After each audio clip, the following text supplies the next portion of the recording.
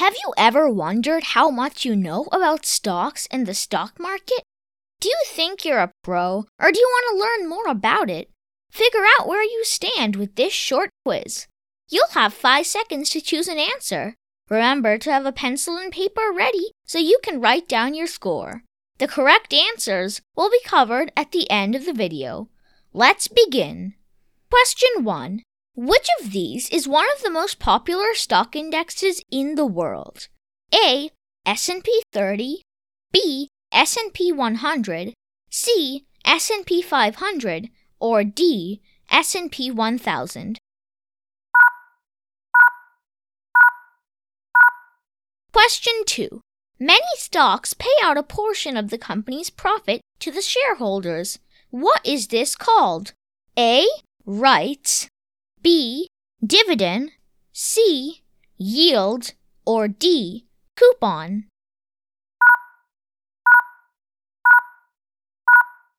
Question 3.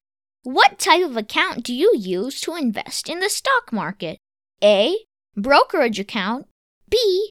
Money account, C. Investing account, or D. Checking account?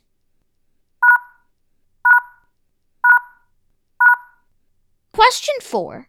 How do you calculate a company's market capitalization? A.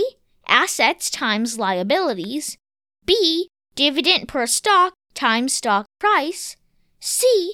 Average employee wage times stocks outstanding, or D. Stocks outstanding times stock price? Question 5.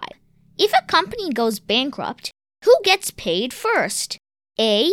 The stockholders, B. The bondholders, C. The index fund holders, or D. The preferred stockholders? Now to the results.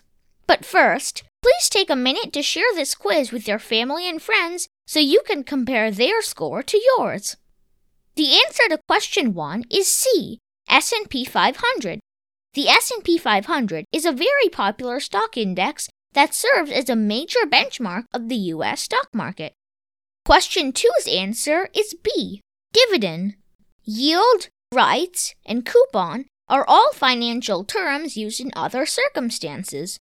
The correct answer for question 3 is A. Brokerage account. A brokerage account is an account used to invest in many things, like stocks, ETFs, bonds, and more. The answer to question 4 is D. To calculate a company's market cap, or market capitalization, you multiply the stocks outstanding by the stock price. Market cap is a good way to gauge the size of a company. Question 5's answer is B. The bondholders.